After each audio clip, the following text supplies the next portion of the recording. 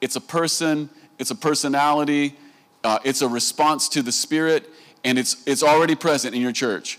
Just in the same way that prophecy is already present in your church, gifts of healing, they're already present in your church. Are they manifested? Maybe a lot, maybe a little bit, but to the degree that we lean in, those things emerge. To the degree that we value things, they will emerge.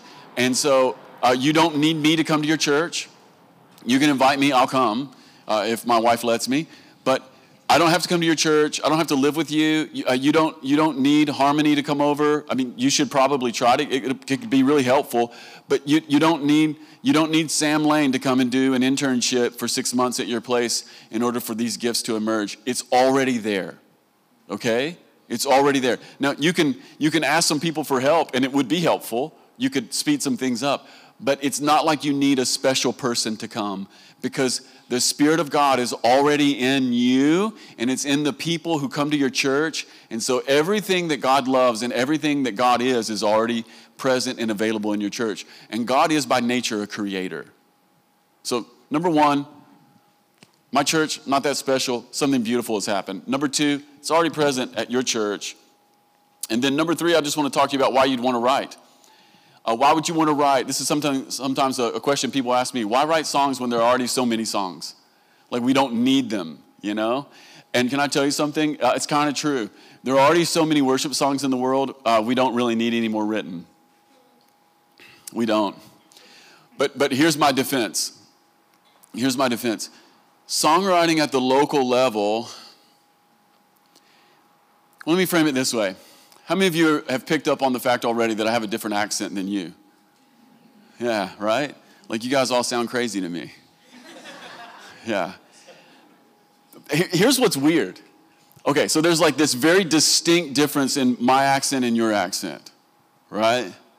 And then if you were to come to the United States, people in the United States, not only would they recognize that there's a difference in your accent and my accent, but depending on where that person in the United States lives, they would think I sound funny.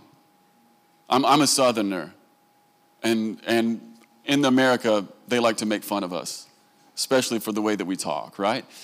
And even within the United States, there's like this difference in dialect.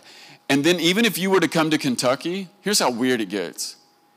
If you were to come to Kentucky, I live in a county called Taylor County. If you were to come to Taylor County, you'd hear a lot of people who talk like me and maybe even a little weirder. And then it gets so strange that I can recognize where someone is from based upon their dialect by county. If someone is from Russell County, which is one county to the south of me, if someone's from Russell County, I instantly know it. They don't even have to tell me they're from Russell County. I know it. I'm like, hey, you're from Russell County, aren't you? And they're like, well, I sure am. And they say things like fight, not right, winder, battery. And I'm like, oh, I know where you're from. And there are even permutations of dialect that are different in Kentucky. Like, people who live in the east of Kentucky in the Appalachian Mountains, they sound real different. They talk like this up in here. Well, how are you doing? And I know right where you're from. I'm like, are you from Pike County? Are you from Harlan? And sure enough, right? And so one reason we'd want to write songs at the local level is because songs written at the local level, they're giving expression to local dialect. They're giving expression to local language. And how many of you know that language it's highly contextual to the place that you live? And language it's never merely the words you use, but language is always connected to the larger story of the people who live there. We could say a lot more about this, but it's actually a really important thing. Like, giving expression to the humans who occupy an area, you're always drawing from that story. And by the way, the story has to do with the history, the people, the geography, the culture. You're in one way, what you're saying is God loves places, and he loves this story. He loves these people. He loves this history. There's something that happened here. And I just want you to know that, like, songs written in London, whether the Londoners are considering this or not, they're telling us through their songs something about what God has done, but also something about who they are. And it should sound different than songs written in Scotland. Like Scotland has there's something in those people. You meet them, you're like, these are different creatures. These are different creatures. And what I want, part of my dream for my church, but then part of my dream for Vineyard Worship, wherever I go is my dream would be that when I go to a church, that I'm experiencing the story, the history, the culture, and the redemptive processes of God in that people. Like, it should sound different when I go to your church. Like, if you come to my church, it's a little different.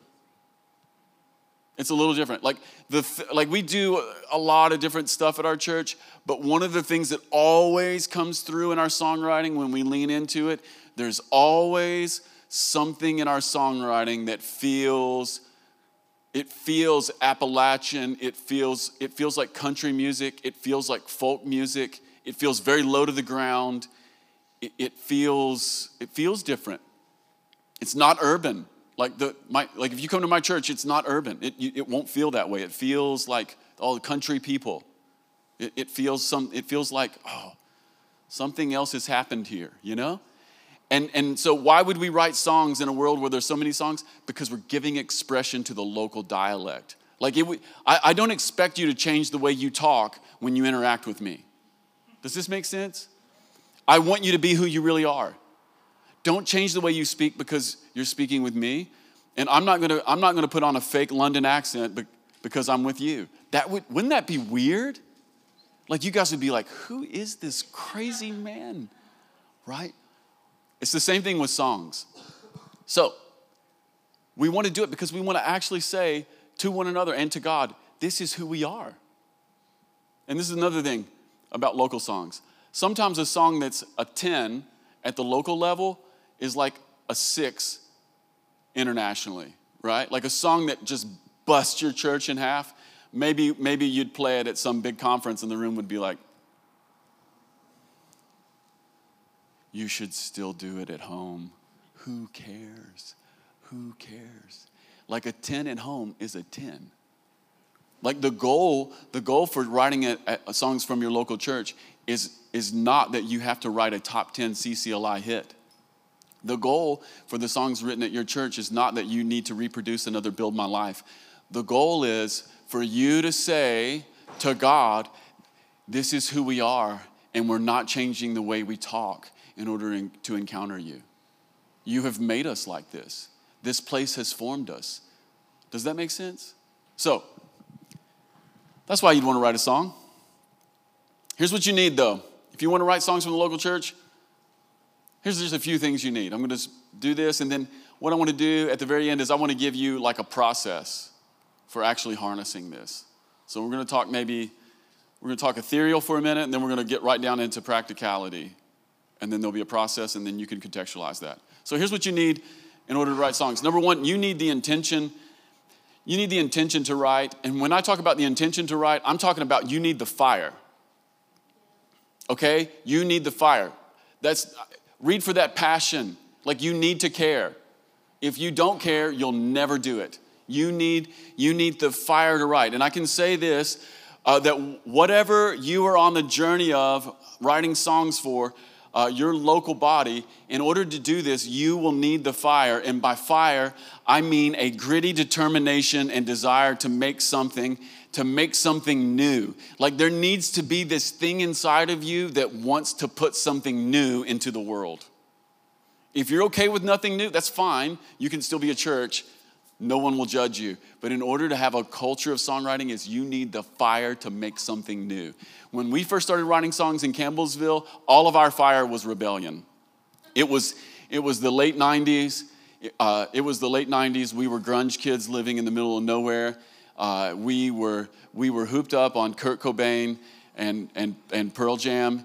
And when we didn't even know about worship music, and then some people brought us some worship music, and they were like, hey, you should do these songs at your church. And I was like, no. We had like garage bands when I was in high school, and we had this determination that we would do it ourselves. Now, this is actually one of the earmarks of Gen X. Gen X is a DIY culture, like do it yourself all the time. Like that's just part of what Gen X is about. Fortunately, the Lord dealt with us and he started to remove the stick it to the man rebellion out of us, and we became more harmonious with the wider culture. But part of what was in us that I think was actually from God was this zeal to put something new into the world and this fierce belief we could do it. So you have to have the intention to write. You need the fire. I want to talk to you for a second about Jackson Pollock.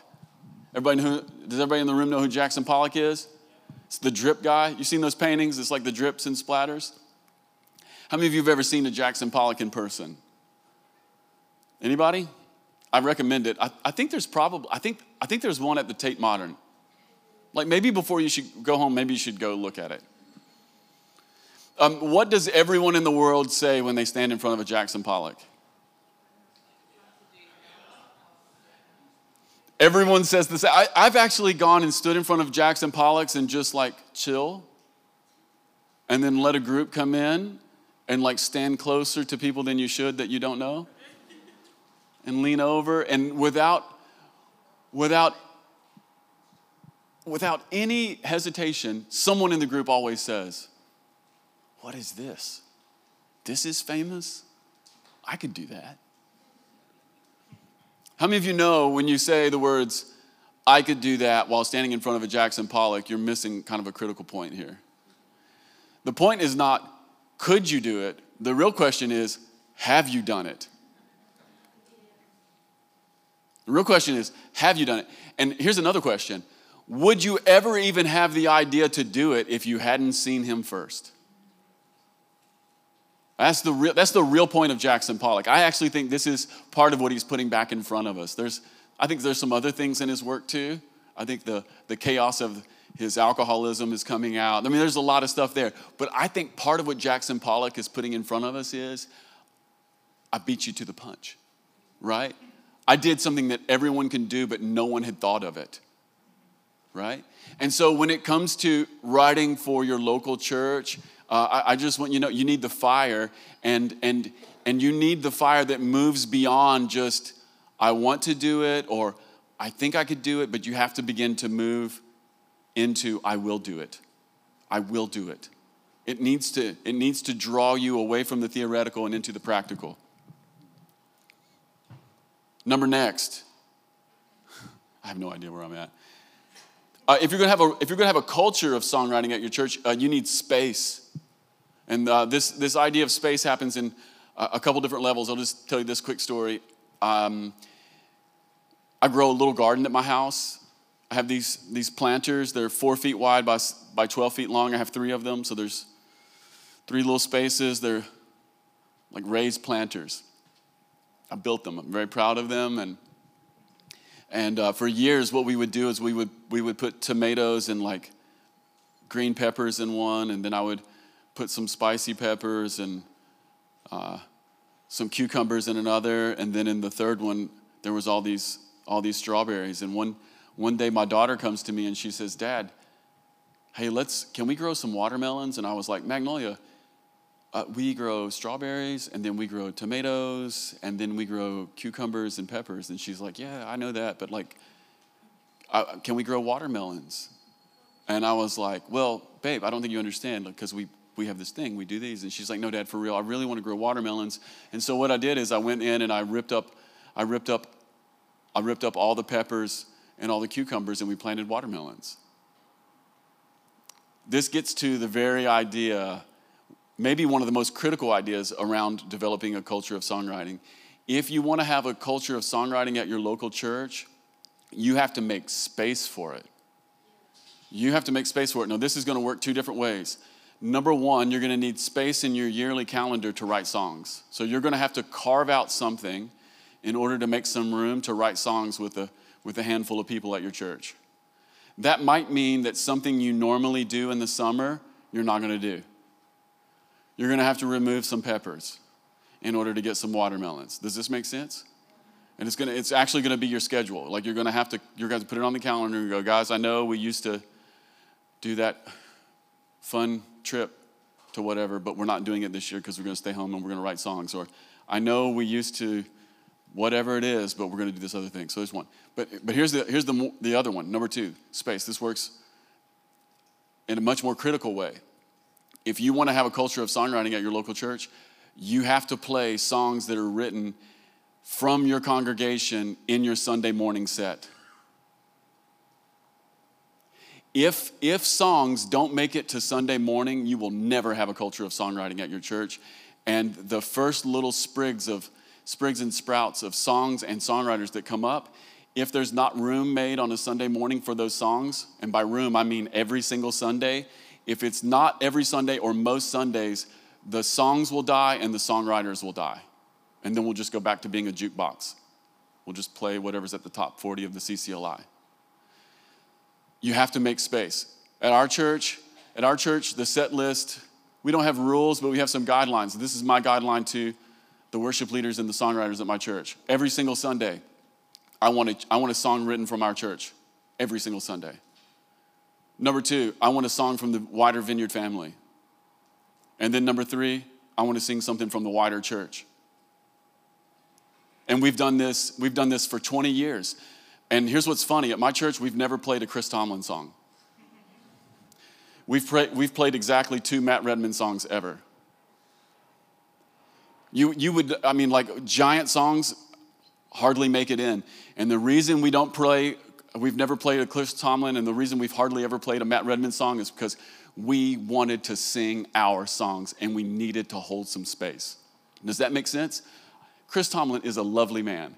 Matt Redman could not be sweeter, and he's genuinely good. Like, you should actually sing his songs at your church. Every culture is different, right? But here's the thing.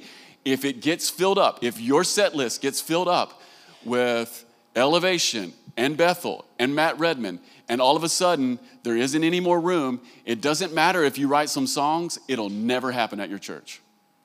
If you make a record but you don't play them on Sunday morning, it'll never happen at your church. It will die. You have to make room. And when you start making room, part of what that means is you're going to remove something else that's good. Like, I had to remove my favorite hot peppers out of my garden so that I could give my daughter some watermelons. Does this make sense? Okay. At this point, you've already recognized that you're going to have some leadership conversations with your pastors and leaders. Yeah. And here's what you should ask for. You should ask for, hey, we want to journey into songwriting, and over the next 2.5 years, as we write songs, can we bring the best ones forward? And could we begin to move into putting one of those songs in the set every single Sunday? I bet your pastors would be pretty hyped about that. You know? So, because what we're not saying is don't do any of the other. We're saying, could we do less of the other so that we can make room for this other thing to grow? And it will. It absolutely will. Space is such a huge, huge thing. You're going to need space. Number 2, number 3, I don't know. Next. You're going to need community. Songs written for the community need to be written in community. Songs written for the local church need to be written by the local church. One of the things that I hope you've noticed that at some point in your life is that we can always do more together. We can always do more together. We can do more. It's really weird. 2 people can do more work than 1 person in 2 days. It's so weird. Like, people, there's something about community. It's a force multiplier for whatever activity we're going on. And in the journey of songwriting, you'll want to do this in community. And this happens a couple different ways. So in one respect, what you want to do is you want to gather a community of writers, even if it's small, even if it's just 4 or 5 people, to write, because there'll be encouragement. Because songwriting is actually pretty hard. It's difficult to do. And you'll persevere when you know there's other people doing the same thing. Because most of the time, what hinders songwriters is we'll start writing a song and we never finish it. And part of that is we need the encouragement of a community. Like, there's something that happens when you know there's other people who are writing and we're doing this together and we have this goal and we're on a mission and we can do it. Number 2, I would highly encourage us to begin from the very beginning to co-write. Like, go ahead and just get over the idea that we have to do everything alone. That's a long journey, and it takes a while to get over some of the awkwardness of co-writing, but go ahead and just pay that price up front as much as you can. There's nothing wrong with writing songs alone, but man, I just find that there's something about writing in community for the community that's really, really wonderful. And I'll tell you something else about co-writing. It oftentimes works best in groups of 3. Set aside times to write songs in groups of 3. The wonderful thing about a group of 3 is when there's that extra person sitting there, you will feel like, it's like this pressure release valve. All of a sudden it feels like, oh, it's not all up to me. Like if you stop talking and then the other person stops talking or stops sharing an idea, if you've kind of hit a roadblock, it's really wonderful how often that third person has the next thing we need. Does that make sense? So it's just a small thing. Writing in larger groups, don't recommend. You've heard the expression, too many cooks in the kitchen? That can happen, right? But there's something about 3. 2 is good too if you're both free. If in your heart, if you're free and you're open, 2 is great. But if you're new to songwriting and you're a little insecure, then I recommend 3. 3 is so wonderful. So you want to write together. And I'll just give you one more thing about co-writing. How many of you have ever been to like an improv class or seen somebody talk about stand-up comedy? Anybody ever? Yeah. Here's one of the rules of improv and stand-up comedy. Yes and. Okay? In songwriting, what I want for everyone who's in the room is I want us all to have a heart posture of yes and. As opposed to, no, I don't like that.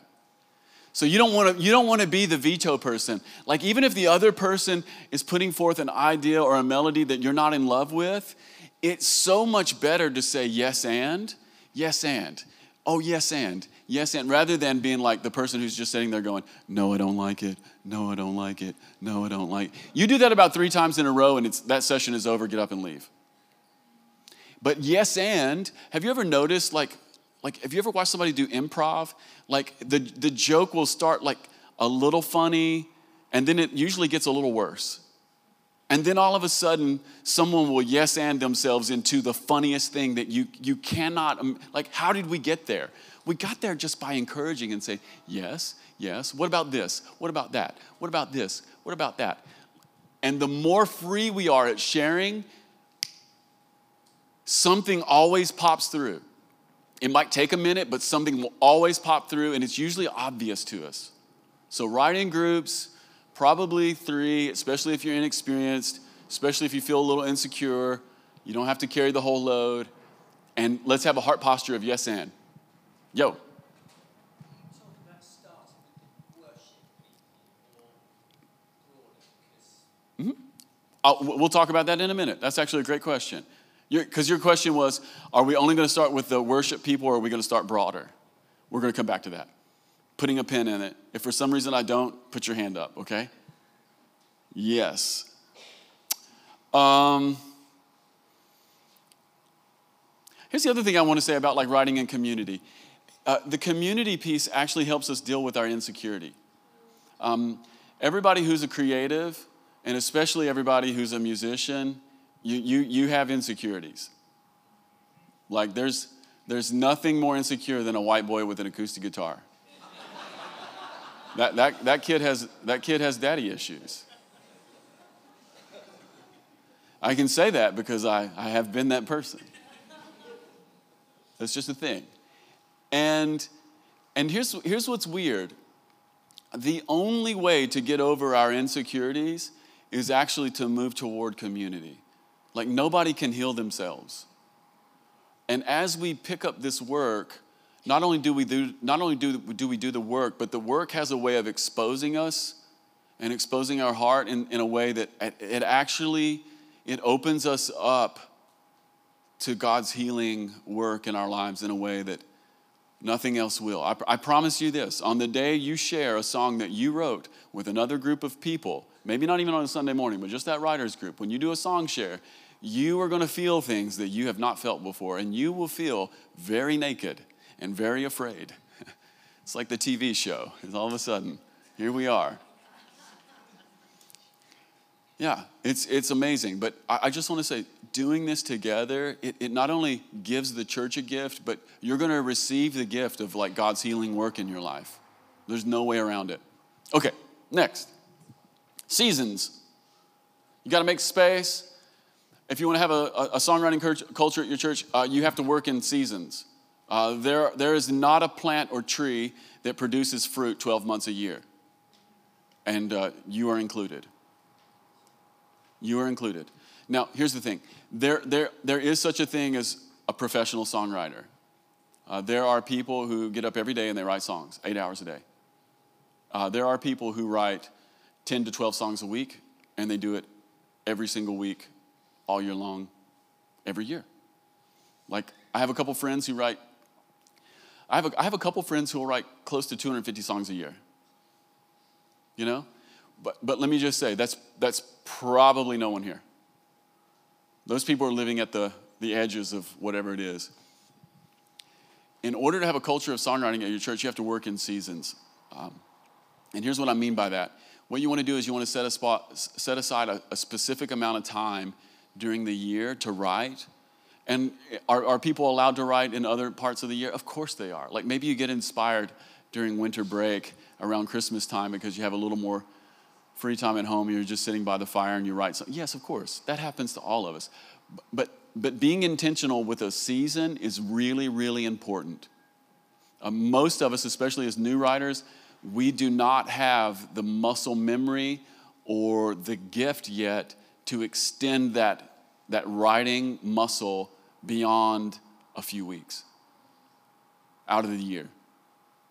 So we're going to learn something, but one of the things I found is that we're going to work in seasons. I'm going to say more about that in a minute, but I just want to say that. Like, you want to make some space, you want to do it in community, you want to have the fire and the intention, then you want to work inside of a season rather than being like, we're a church that writes songs and we write songs all year long, every year, every day. You'll die. Don't do it. Don't do it. The next thing you need is you need deadlines. So in the season, when it's season, you need deadlines. So when we start writing songs together, there are deadlines. I'm going to say more about that. But every human being at every job anywhere has deadlines. And here's why you have deadlines. Because if you didn't have deadlines, we just wouldn't do anything. We'd be like, oh, tomorrow, you know? And this is like 10 times more true for artists and musicians. Artists need deadlines. Like, finished work is better than perfect work. It just is. You need a deadline. Seasons, deadlines, space, those are the things. Okay, now here's what I want to do because we just have a few minutes left. There's so many more things to say. I want to give you a bit of a model that we've been using, and I just want to say here's one way, and then I'll maybe riff on a couple different variations of this model, and then we'll pray, and you can think about this contextualized for your home church, okay? So here's what we've been doing for essentially 20 years or 22 years in Campbellsville. We have a songwriting season at our church, and it's generally in the summer.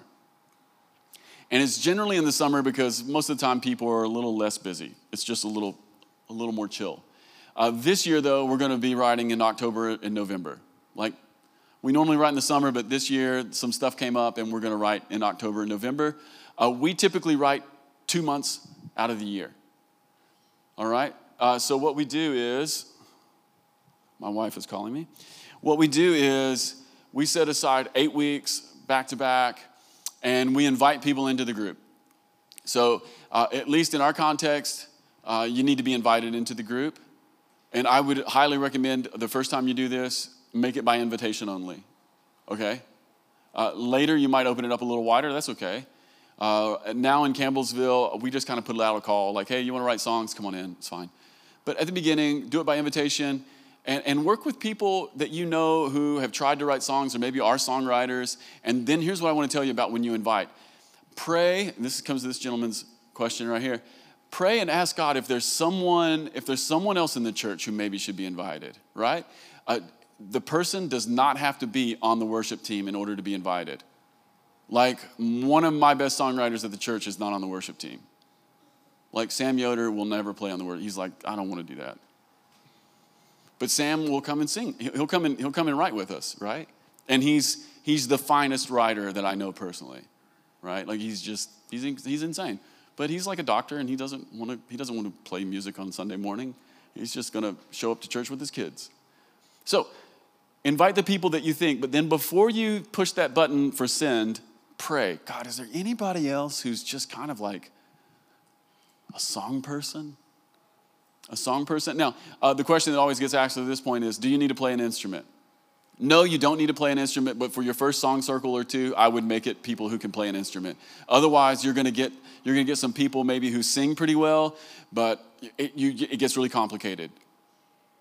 There'll be ways to add them in eventually, but I would first work with people who can play, and they don't have to play well. Like, all they need to know is like a C, G, D, E minor, 1, 4, 5, 6. You're good. You're in.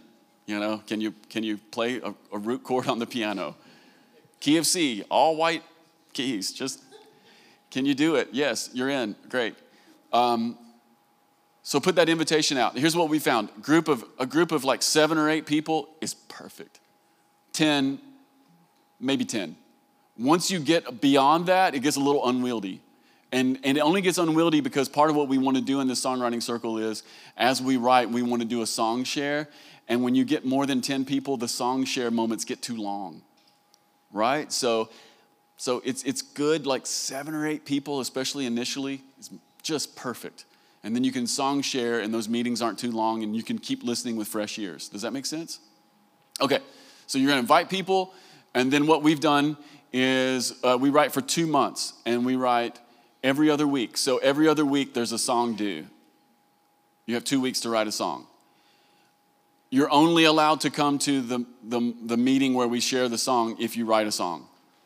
If you don't write a song, we kick you out until next year. And at this point, someone always asks me, Are you being real? Do you really? Yes, we kick people out. We tell them, we love you. No one is mad. You really are busy. But this group is for songwriters, and songwriters actually write songs. So we're gonna take 2 months and we're gonna write songs. And if you can't write a song every 2 months, this group just wasn't for you. But maybe it will be next year. Literally, I'm not angry. It's that deadline thing again, right? We have to have a deadline.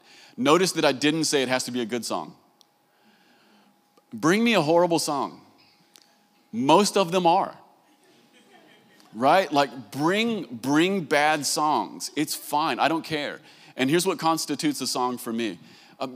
At least a verse and a chorus. You can at least write a verse and a chorus in 2 weeks. Okay?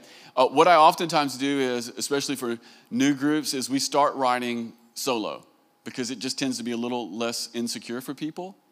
The song share becomes more insecure for them, but the actual writing process is a little easier because they're not mediating that with somebody else just yet. So every 2 weeks, and here's what we typically do. We typically start with just no prompts other than just write a worship song, like something that you think that we'd want to sing for a Sunday morning. That would be like basically the only prompt. And then maybe the next one, maybe would be a similar prompt.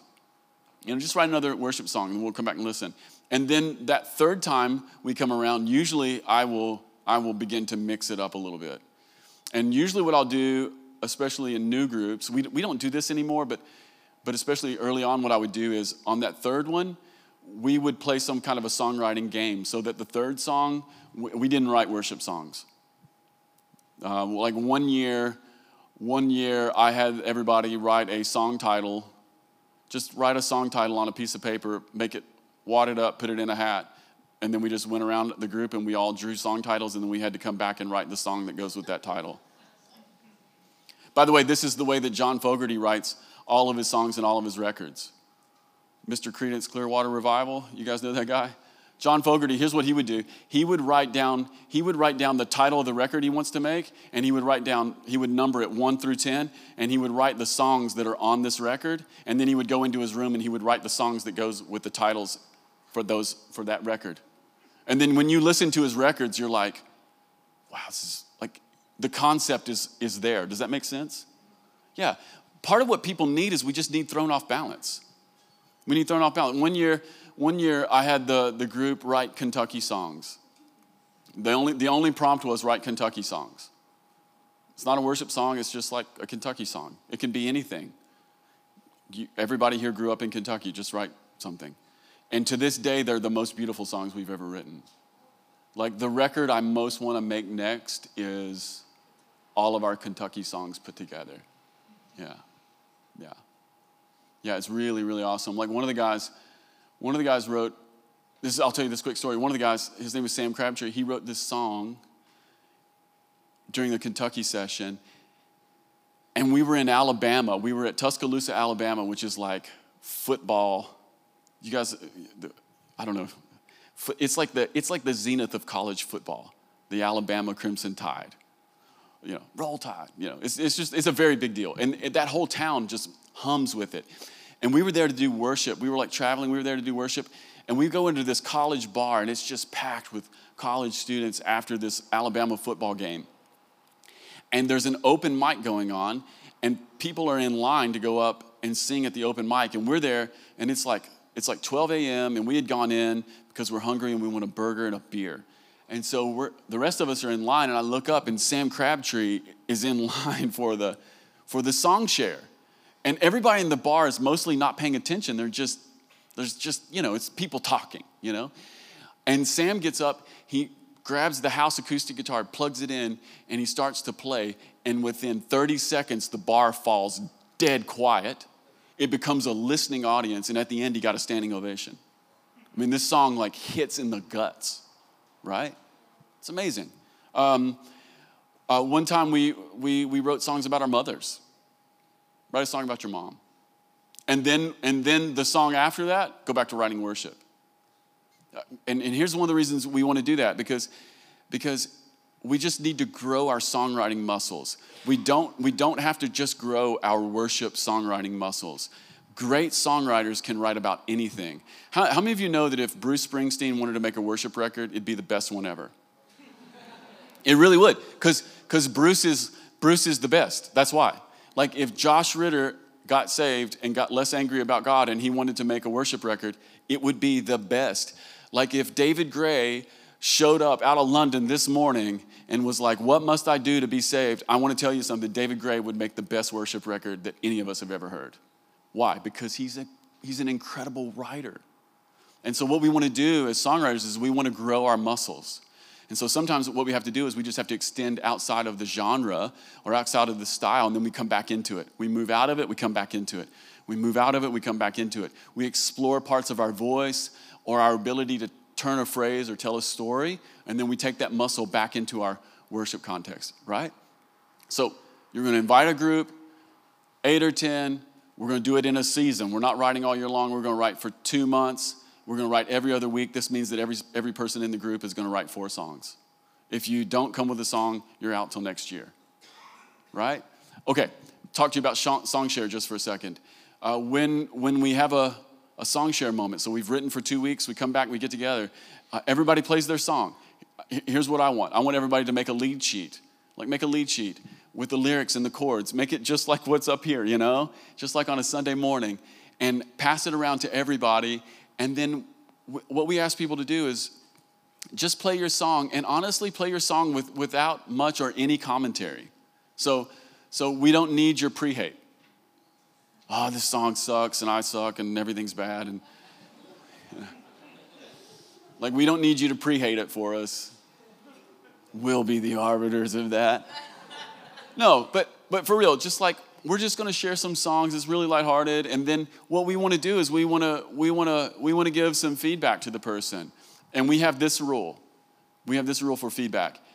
Before there's any constructive criticism at all, there has to be 3 comments of positivity. Right? So in the group, you can't like say what's wrong with it until you've said what's right with it. This is very important because oftentimes as songwriters and musicians, we don't know what we're good at.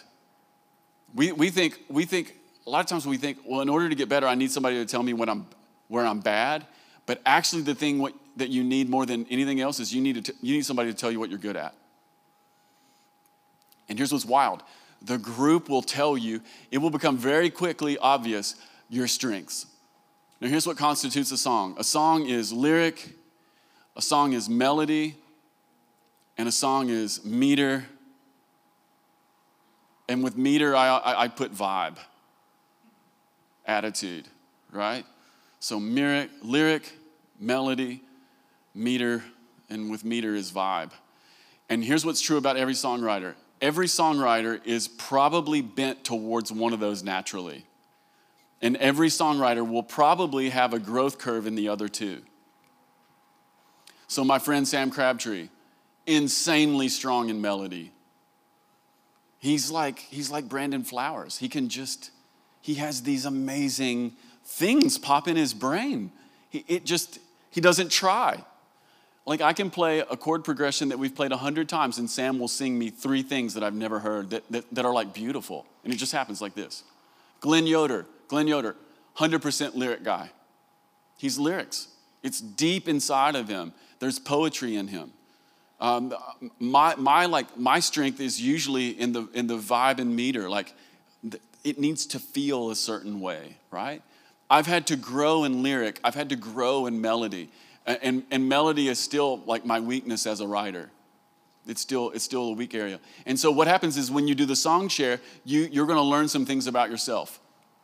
It'll be obvious who in the group is strong in lyric, who's strong in melody, and whose songs just always feel cool. Like the chords fall at cool places, or they know how to put a push in it, and you're like, oh my God, it just feels so good to play that chord with that melody. You know what I'm talking about?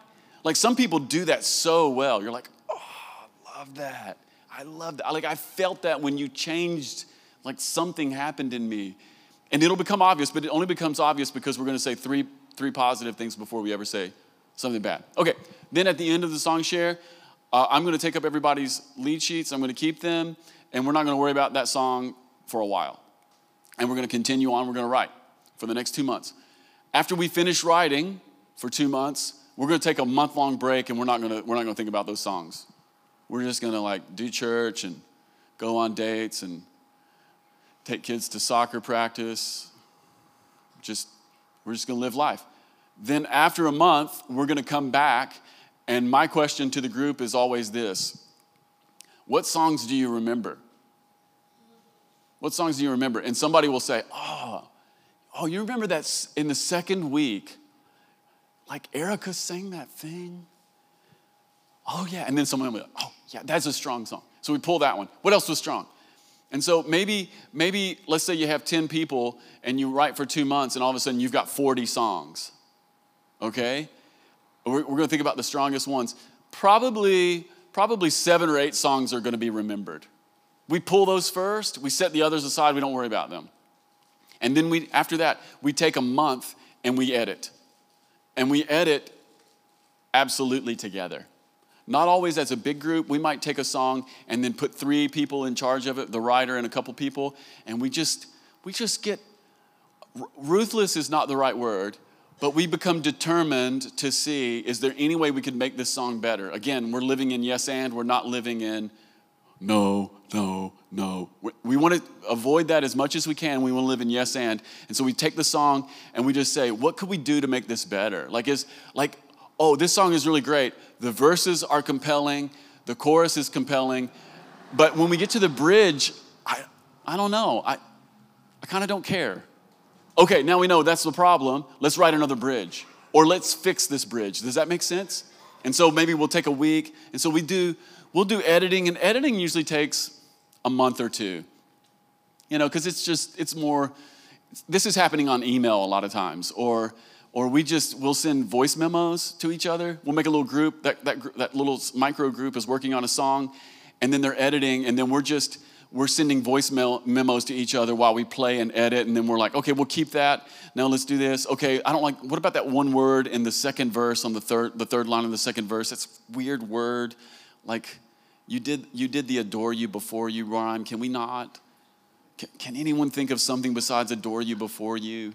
Grace face, like can someone deliver me from this? And someone will be like, oh, I know some rhymes besides Grace Face. And then, and then that'll be a voice memo and we put it in. And then we come back and we do another song share with maybe that 7 or 8 songs. And we just, all right, people, what do we think?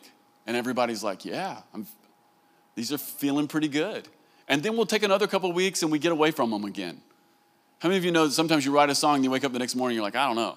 Like it was pretty awesome yesterday and this morning, I don't know. Yeah, even as you're editing, sometimes you have to get space from it. Then we come back to it. And then what we do is we say, okay, which of these songs deserve Sunday morning? Or at least deserve a try, right? And then usually the group feels it, right? And then we just start pulling those in one at a time. And here's our goal always at Campbellsville. What we want to do is we want to do this songwriting season and this break and this editing. And the goal is that we would be writing 4 or 5 songs a year that will become the pillars that we sing for the next year. Right? And then we'll do it again the next year, and the next year, and the next year. And because of this, we've probably written 500 or 600 songs. I don't know. We've written hundreds and hundreds of songs. Hundreds and hundreds. There's so many songs. And every single year, there are pillar songs that are brand new that we wrote the year before. And we sing them for a year. And then we do the process over again, right? So that's basically the vibe. Okay, a couple variations. One variation would be get yourself a group together, maybe 8, maybe 10, maybe 12, and just break them into songwriting partnerships at the beginning and go, hey, you 3 write together, you 3 write together, you 3 write together. And then the next 2-week cycle, you 3 write, change the groups.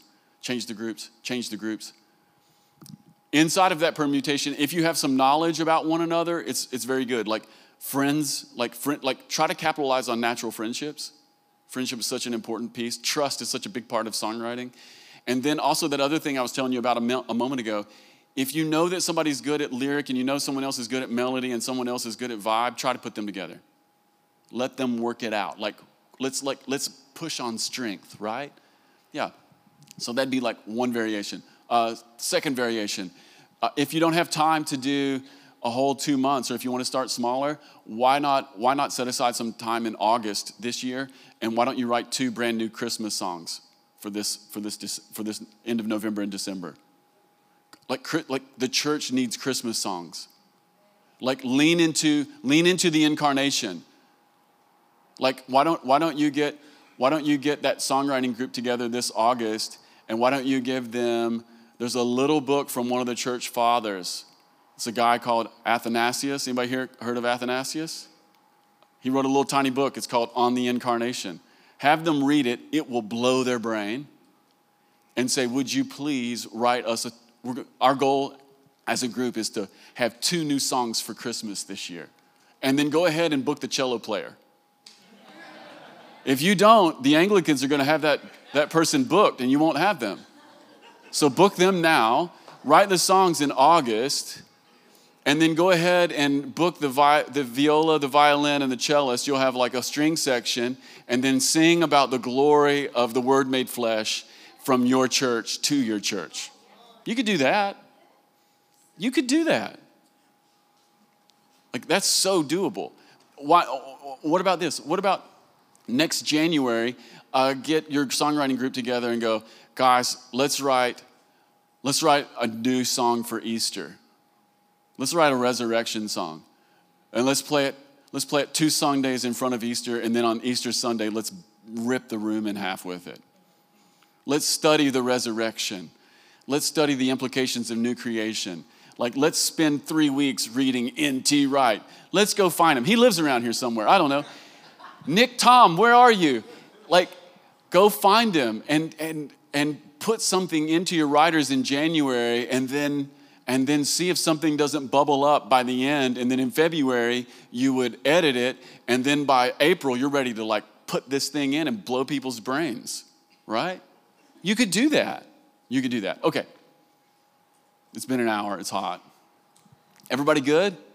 Everybody good? Okay, let's do 4.5 minutes of questions and response. Q&R. Anybody have a question? And it's not question and answer, it's just question and response, because I don't know that I have an answer. Yes, sir.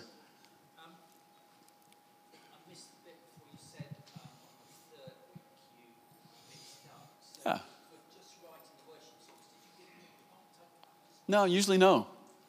Usually no. You can. So this gentleman asked, do we always give prompts for writing the worship songs? I usually don't, but you can. There have been times where we wrote from John chapter 1. That's been a prompt.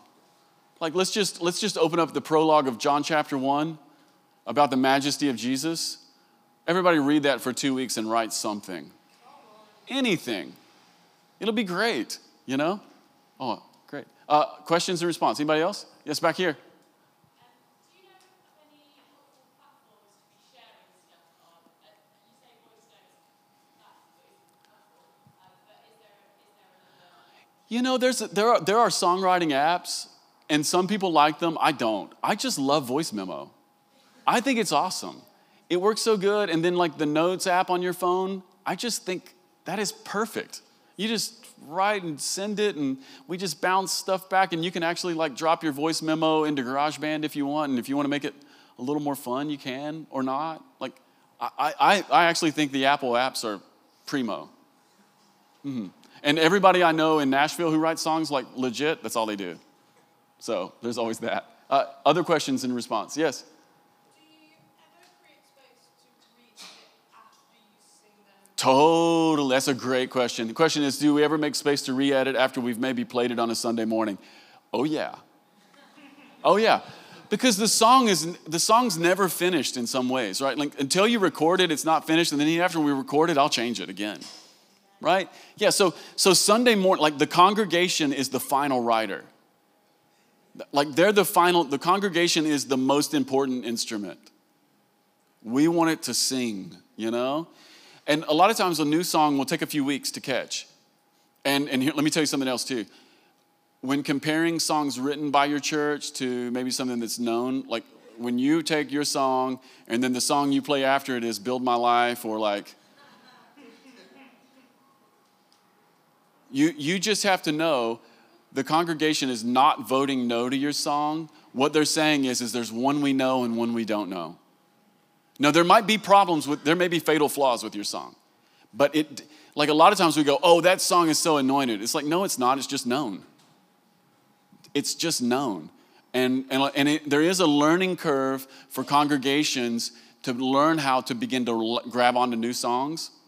Because if a congregation has only ever sung things they heard on K-Love first, it'll take them a little while to warm up to the new thing, but they will learn it.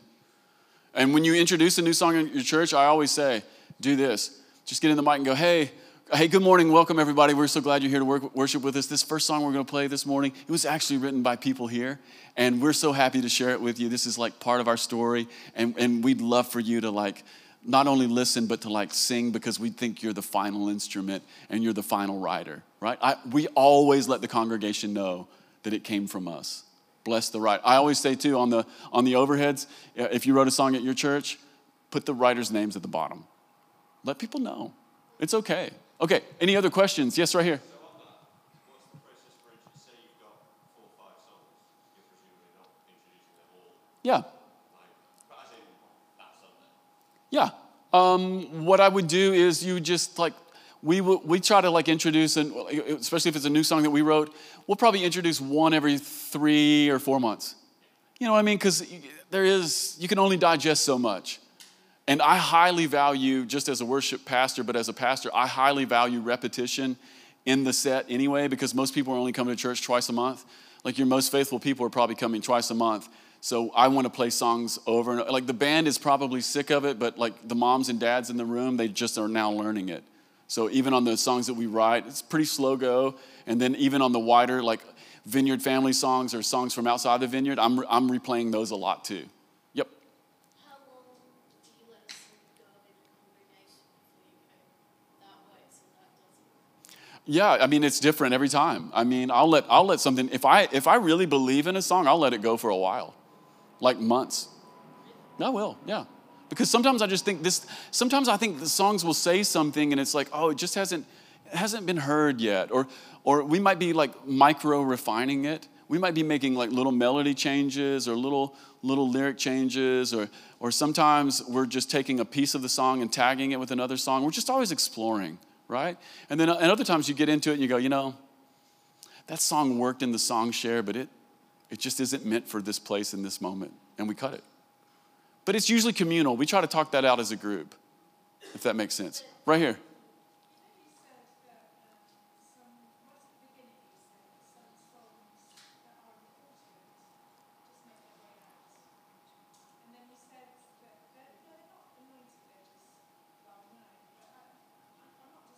Mm-hmm.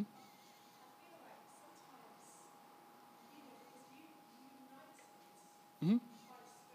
Mm-hmm.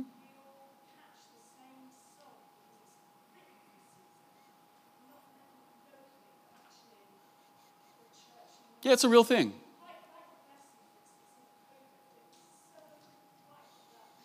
Mm-hmm.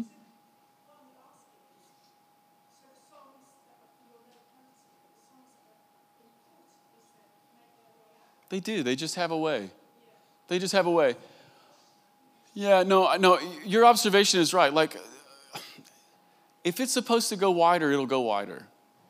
It just does. But I think the note I'm trying to sound in terms of like our fascination with anointed and well-known is a lot of times we will diminish what we do locally over against something that we think is great. And that thing may be great, or it may just be that it's well-known. Like, like it's just, there is something there. And let me just tell you, there's a major machine working in the background to make songs go places.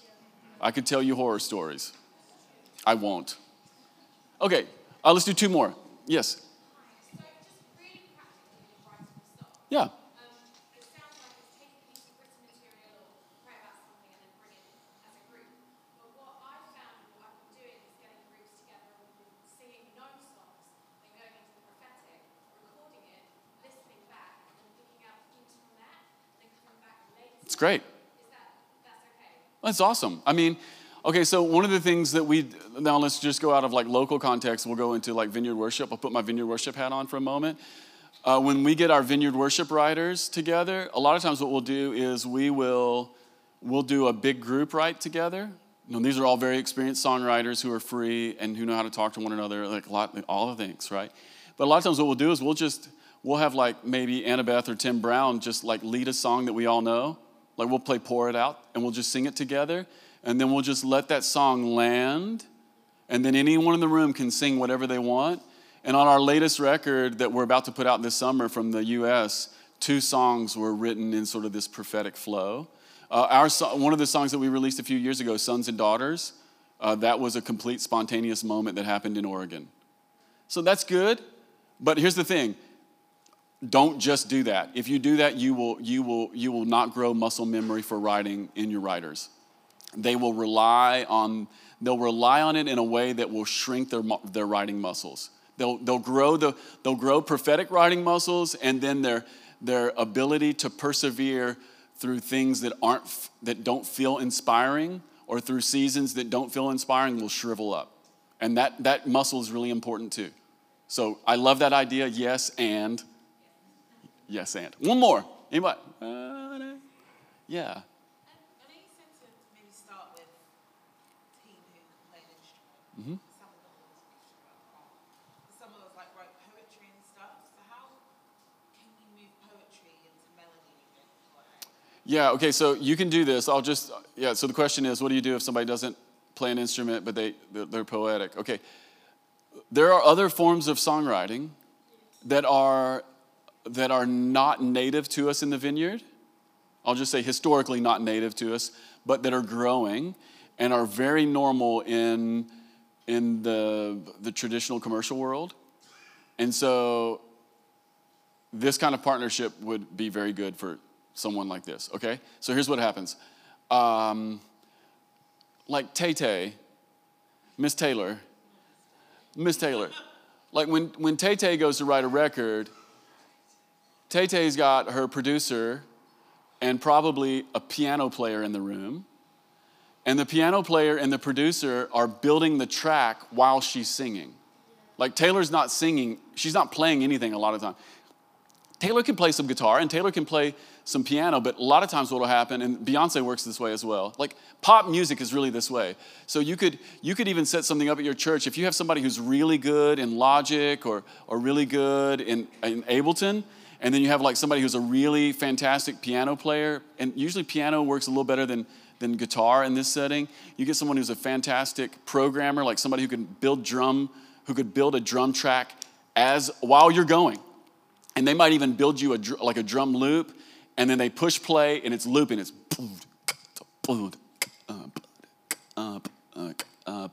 and then your piano players. And